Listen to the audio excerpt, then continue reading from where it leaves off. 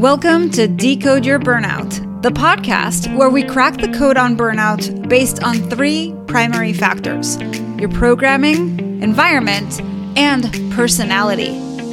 We also feature experts who debunk the myths about what it takes to be successful in their industry and spin those tips to fit the workplace so you can optimize the way you work. I'm your host, Dr. Sharon Grossman, a psychologist turned coach, author, and burnout expert.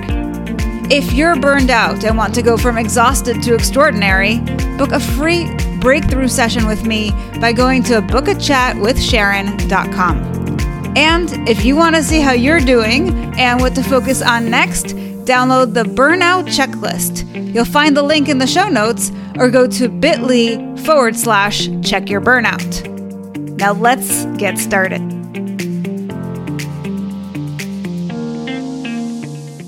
Hello, Decode Your Burnout fans, and welcome to another episode with me, Dr. Sharon Grossman. Today on the show, we have Amanda McKinney, who is an author, podcast host, and coach.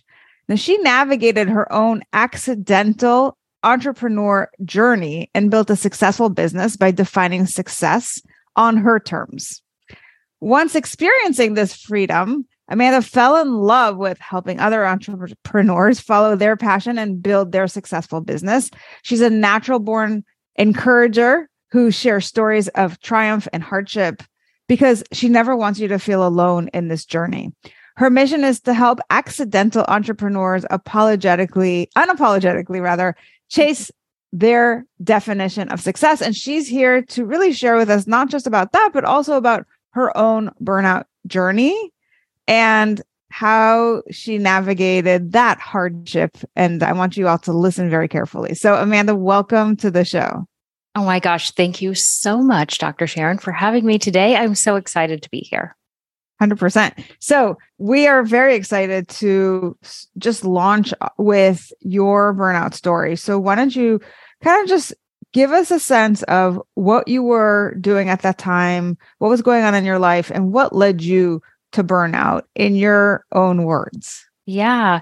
I've heard quite a few episodes of your podcast, which I just love so much of hearing other people. So it feels like we're not alone in this journey of burnout, right? And several people have said the same thing as I'm about to say is like, which story? And I think it's important to kind of like think back on that idea of like, we can get to burnout more times than just once. Because in my opinion, I'd love to know your thoughts on this. If we're prone to reaching burnout, I think we're prone to the habits that come along with it. And so we can reach that point multiple times. So the story that pops up for me quickest is when I was in the corporate world. And then fast forward to entrepreneurship, I've actually been able to catch burnout before reaching it. So I feel like I've got a few different stories, but the one we can talk about is the corporate story. Did you have anything you wanted to add before I jump into the story? No, please. I would love to hear that. And then anything you want to add after that, we can come back to the idea of being prone to burnout and see what we can do with that. Perfect. So I was in the corporate world. I went through college. I went to grad school. I was super excited and I got this really great job that I was in for about a year and I just loved it. I fell in love with the idea of like, in this big company, I'm going to climb the corporate ladder. Like the fire was lit within me. I was like, oh, this is fantastic. I had a great boss at that time who was really good about encouraging all of his employees to, take care of themselves, right? So after that, unfortunately, that job didn't last as long as I wanted it to. And I went to a different corporation. That is the one that I didn't have the boss that really helped me cultivate better habits. And I became a workaholic, but I didn't know it. That was the key of like, I had no idea I was becoming a workaholic, but I was. And so 5 years into that corporate job, and I was climbing the ladder, and I loved it. I thought, oh my gosh, I'm going to be one of those top female executives one day. Like I was ready for it. And I thought that's exactly what I was going to do. And I was so excited. I shared the story recently of like, it was like I was holding up the banner of the badge of honor of like, I am working so hard. I am doing all the things. I am staying here late. I am, it was like I was so proud of that. And I had no idea until my now husband and my mom sat me down. I live in Oklahoma now, but we had gone home to my home state of Florida for a trip. And they sat me down in the living room that I grew up in and basically told me, if you keep going like this, your body's going to give out. Like you are going to have trouble. So I'm fortunate that I have two people in my life that were willing to sit me down and basically have an intervention. And in that moment, I realized, oh my gosh, these people care about me so much. I need to take what they're saying, to heart and actually do something about it. And so it was interesting for me because when I think about burnout, like I was there and didn't even know it because I was so excited to be climbing that ladder and doing all the things. And so I ended up giving my resignation for that job because it was too difficult to change the habits that I was in at that corporation. I had to eventually leave and change to a different corporate job. And then eventually I'm now an entrepreneur and I have more control over my schedule, which sounds like the best thing for someone who's prone to burnout, but it's actually really difficult because you have to really hone yourself because I don't have a boss, right? Like I am my own boss. And so I've had to navigate that. So my story of burnout is really, I didn't end up in the hospital, thankfully, but I think I was on the road to it. And therefore I had to make some pretty drastic changes, meaning changing a career to make the change. But when I reflect back on what actually, like other than changing jobs, it was actually small tweaks in my life that actually led me to the point of like, I know I won't reach burnout again because of the things that I'm able to do now that I made small tweaks then. That's so juicy. I love that. We are so going to go back there. But before we do, you mentioned some things and, it just brought up all kinds of question marks for me. So you had this initial job where it sounds like you had a really supportive boss. And then you went to job number 2 where that didn't exist. And you said, and then I became a workaholic. Yeah. So help us understand the role of a supportive boss versus a not supportive boss in becoming a workaholic and in getting to burnout without even knowing that you're there. Right. Oh, that is such a great question. And it's probably one of those that I'll think of many things over the next few days as I think about it. But the boss that I had at job number 1 was incredibly supportive in that he really acted and did the things that I think led everyone else of all of his employees to be not on the page or not on the road to burnout. So like he left the office at, I'm going to say 5, but give or take, right? Like he left the office at a reasonable hour. He showed up at a reasonable hour. He did not expect anyone to answer their phone after they went home. There were certain things that would come up that were like, oh, this is a really busy time. So there's outliers there, but it was the exception, not the rule. And he lived that. He did not expect anything after hours, basically. Whereas when I look at job number 2, it was expected at that job that it was always on. It was always on. I was also always traveling. And job number 1, I wasn't traveling. Job number 2, I traveled a lot, which is soon, in my opinion, maybe not for everyone and not everyone's experience, but at the company that I was working in, as soon as I started traveling, the lines were very blurred of like, well, you get on a plane at 6 a.m. And when you're sitting across the way from your boss at 6 a.m., they expect you to be working. And, like that was the culture that happened. And I just slipped right into it. I never questioned it because the boss I'm emulating, like I think a lot of employees emulate what they see if they want to climb that ladder. And so that was what it was. It was like my boss at job number 1 emulated a better work life. I hesitate using the word balance because I don't ever think it's really like 50-50. I think especially as an entrepreneur, and by the way, I don't think integration. balance has to be 50-50.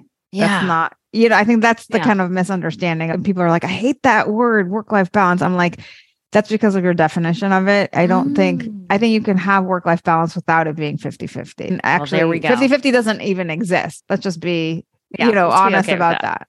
Yeah.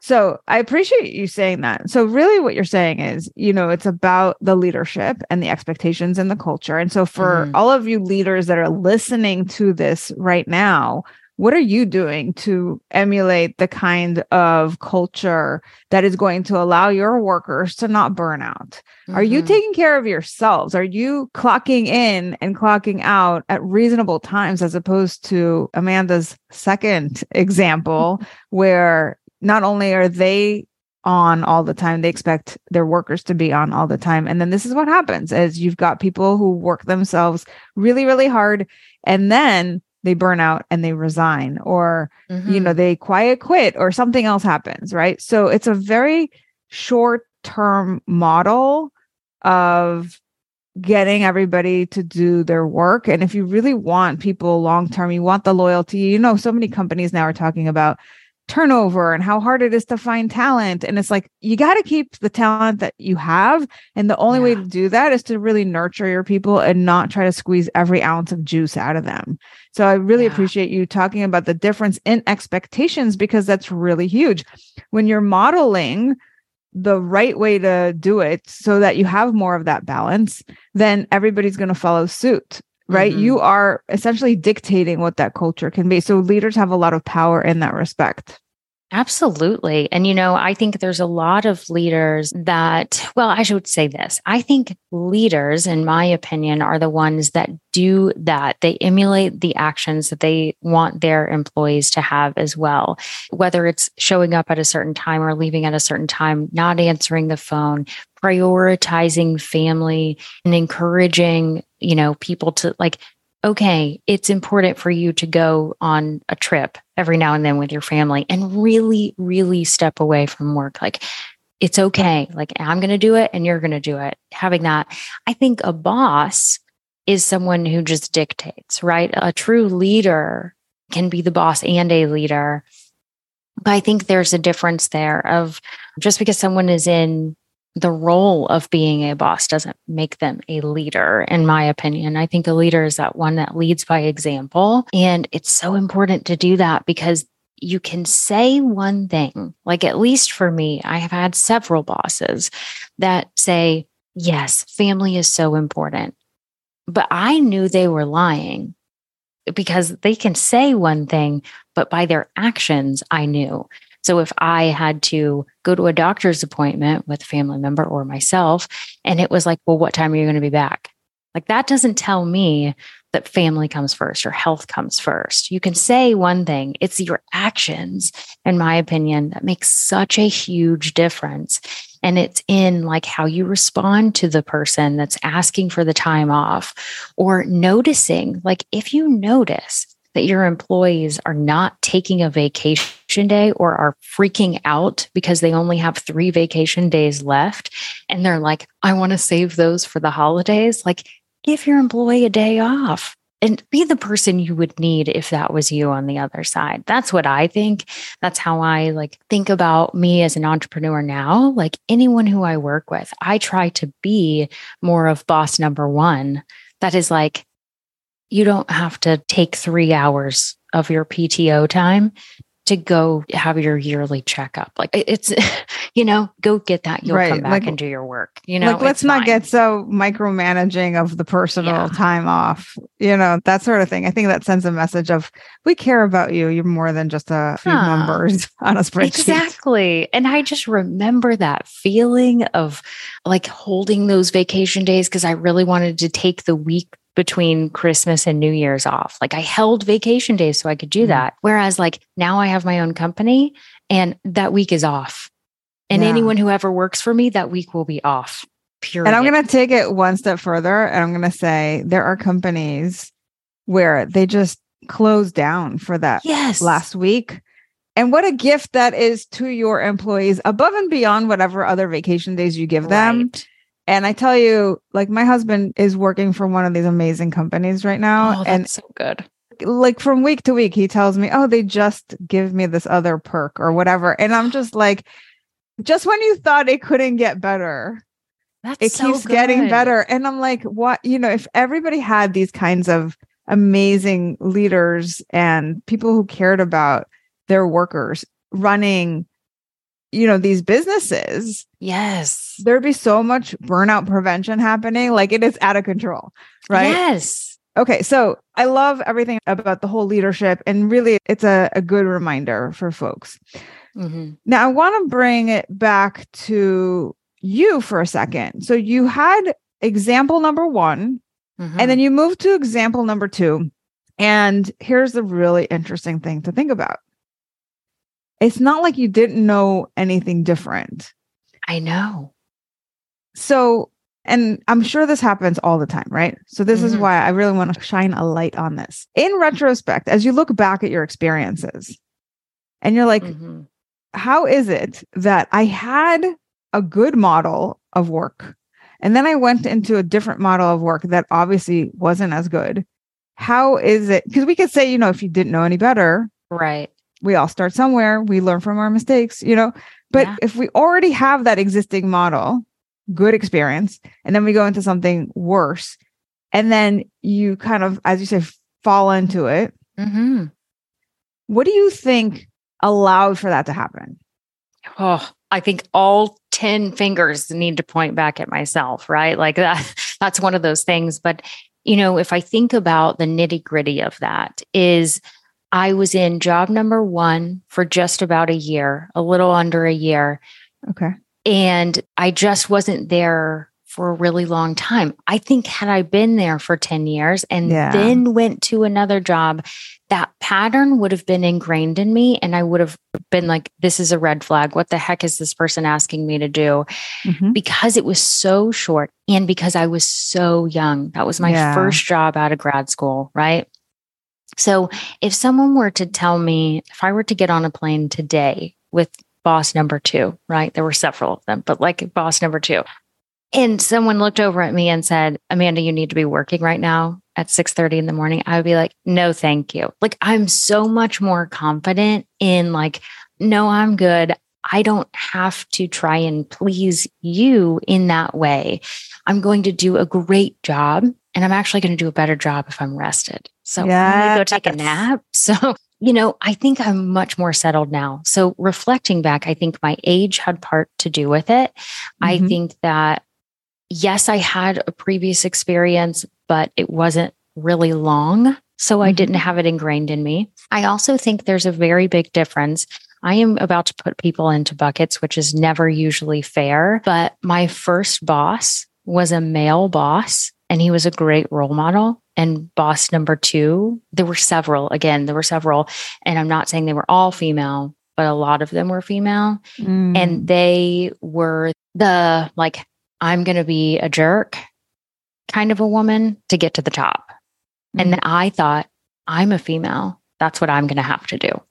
Right. Okay. And so I don't know if it was conscious in that moment, but I saw what I had to do to climb the ladder at that particular company. I'm going to have to emulate this behavior.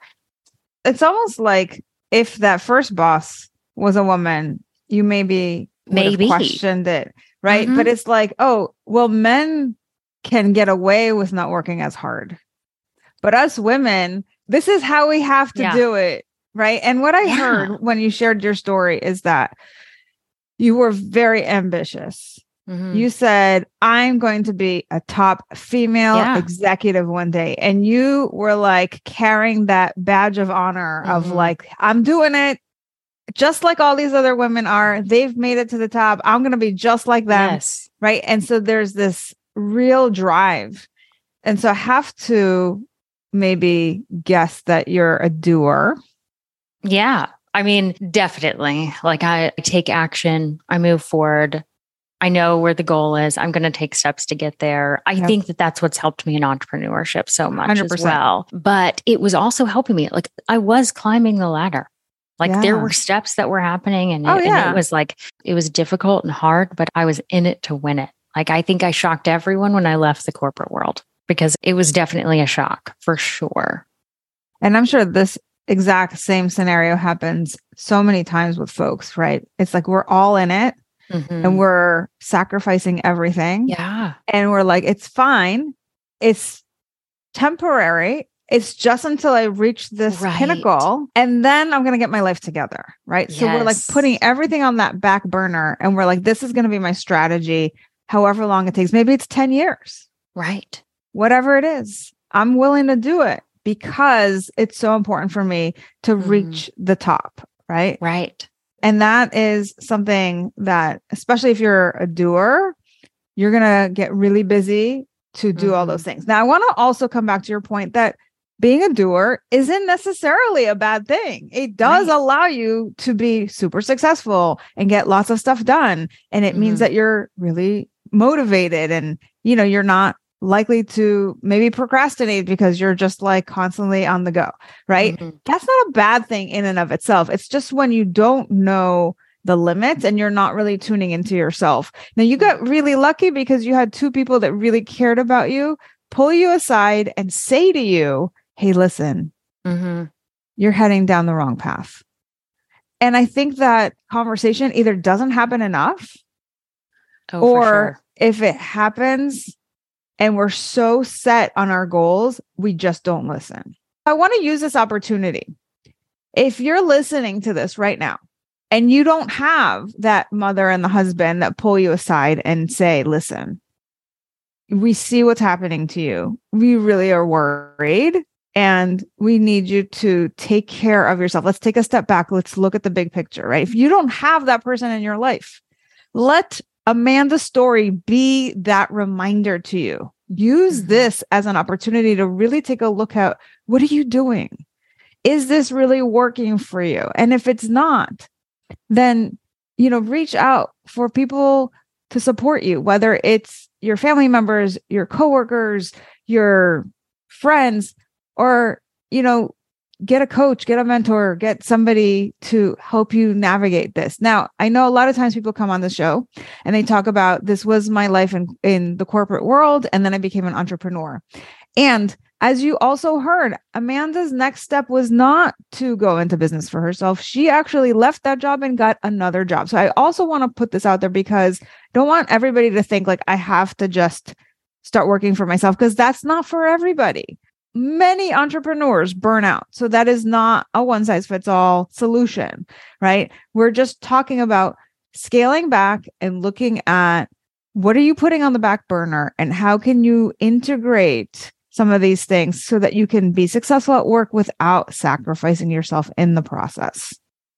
Yes, I totally agree. Yeah, so many, because I too think it's really important. Like, I will encourage a lot of people to be their own boss. If you have the drive to start your own business, like, I believe in you, right? Like, I will be the first one to be like, you've got this. It's going to be really hard, but you've got this. However, because I am a coach for people who are in that space, I see people get close to burnout way too often, which thankfully I know what to look for, right? Yes. So like I'm like, hey, let's make sure you rein that back, you know?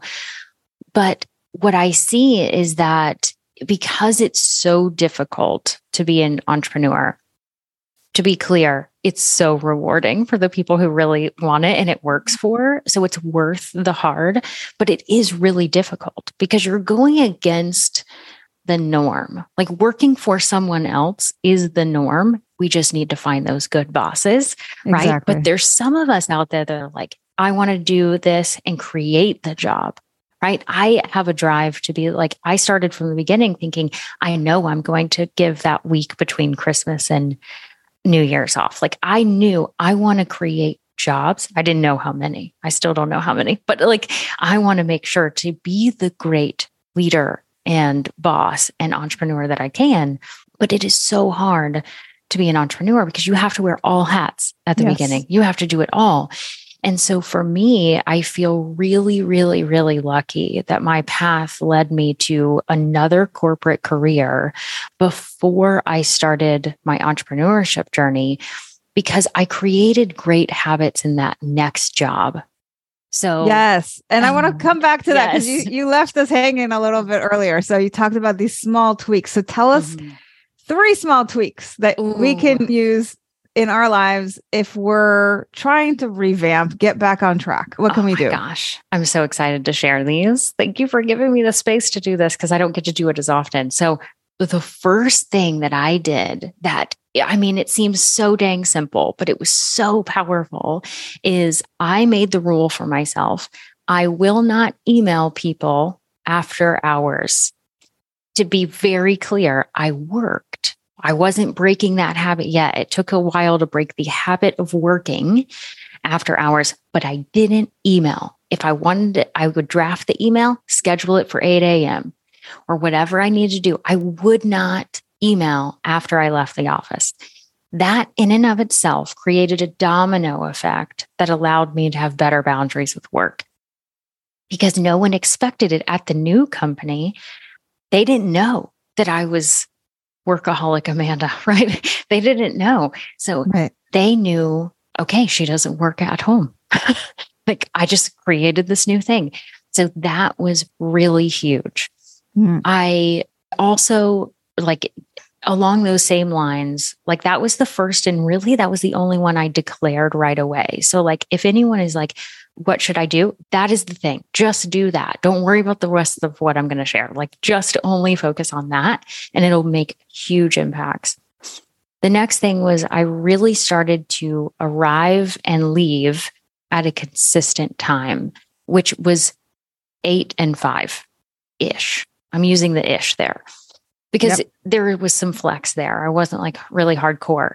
And how I did that is I ended up carpooling with a friend. I met a friend at the office and we lived close to each other. So we started carpooling. That created accountability for me to start and stop work. Oh my God, so good. That really helped. And then what ended up happening is we were like, we should totally be exercising. And so we ended up joining a gym together and we would go after work. And we then prioritized physical health and it was mental health because I was getting to know a new friend and all of these things. And those were the things that happened over time simply because I stopped emailing people. Like that's all I had to do to create this domino effect. And those were the things that really helped me the most when I was still in corporate and trying to really create better habits for myself. Now I have a lot more of them, but those were the first few. Okay, so here's something fun. Yeah. I'm going to call your 3 tweaks the ABC method. Ooh. All right, we got accountability, we got boundaries, and we've got consistency. There we go. That's it. I love it. That's it. I love it. So really, we hear about boundaries all the time and people are like, well, I think people are like, yeah, I know I'm supposed to create better boundaries, but nobody really breaks it down and like helps us understand, what does that look like? What does it sound like? What do I do? There's so many things, right? I love that you gave this little nugget, which does have this cascade effect. So if you just do one little thing of not working after hours, you create that boundary, and just doing that sets expectations. We started with expectations, right? You're setting the expectations of, you want me, I'm here from 8 to 5. Period. End of story. That's my boundary. And that creates time, space, and energy for your life outside of work. And, every time you talked about like what you did, I kept thinking, this is what your first boss would do. Yeah. Right? I mean, I really emulated that. And, I think it's also really important to say, like, in that, when I created these habits and was doing this and emulating that first boss, which is great to bring up, I then kind of unlocked that, like, more happiness within myself, right? Because everything else was working better at the same time. Because I think a lot of people will be like, but did you have the same role? I actually had a higher role. I had more employees at the company where I implemented all of this. And so I wanted to be the boss. I wanted to be that leader, right? Yeah. That set those expectations. And so I really went in and I had more direct reports. I was in a higher position. It was a lot more. And yet I didn't do less. I just had better boundaries and it really worked out very, very well and set me up for success. So you're right that I went back to that boss number one because I know I wasn't going to do anything from the other experience. I was like, I know what I don't want to do. That's basically what I knew.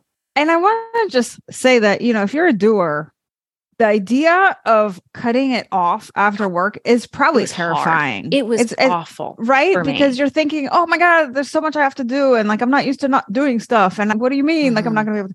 And by having that predetermined, I think what it does is it forces you to figure out how can I get everything done in the time that I have, as opposed to, I can always do it later. Yes. And then what happens is you're less focused. You get things kind of smeared over time and it takes you longer. You're more easily distracted. When you're forced to get it done in that 8 to 5 or whatever your time frame is, you get it done. Yeah. You just do. Parkinson's law of we will fill the time that we have. Yes. Right. That we are given. It's kind of I always use the analogy of no matter what kind of suitcase you have, you will fill that sucker to the brim. True. So true. But if you're forced to have a carry-on, if you're forced to have a small backpack, you figure it out. Yeah. And so give yourself less time to do the things. And we're usually better about doing it in a constrained time. Make yourself fit it into a carry-on. That's the message. And you'll get it done. All right, Amanda, this has been amazing. Super fun talking to you. Thank you for coming on and sharing your tips. I especially appreciate the tips for leaders. Great message there. And for the employees about your ABC method. Amazing. Love it. Thank you for having me. This was really, really fun. Fantastic. So if somebody's listening to this and they're like, I love Amanda. I want more of Amanda. Where should they go? Yes. Well, first of all, thank you. I would love to talk to you or share with you even more. You can find everything out about me on my website at amandamckinney.com.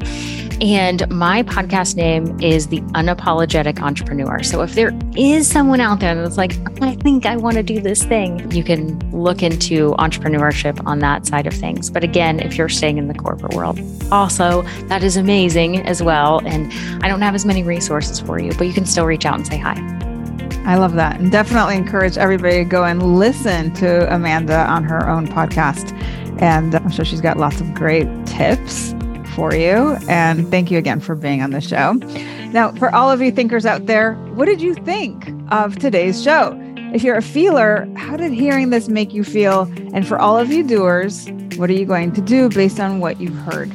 Now, regardless of what your personality code is, my goal is to spread the word that burnout is a unique experience. And by decoding it, you can find solutions that are equally unique to you. Help me spread this message by subscribing to the show on Apple or Spotify and leaving us a review telling us what you think, feel, or do differently because of the show. If you're watching us on YouTube, you can also leave me a comment or suggestions or questions to answer in future episodes. And please recommend the show to anyone struggling with burnout. Now, if you are ready to take the next step with me to DYB, go to decodeyourburnout.com and I'll see you right back here next week. Bye, everybody.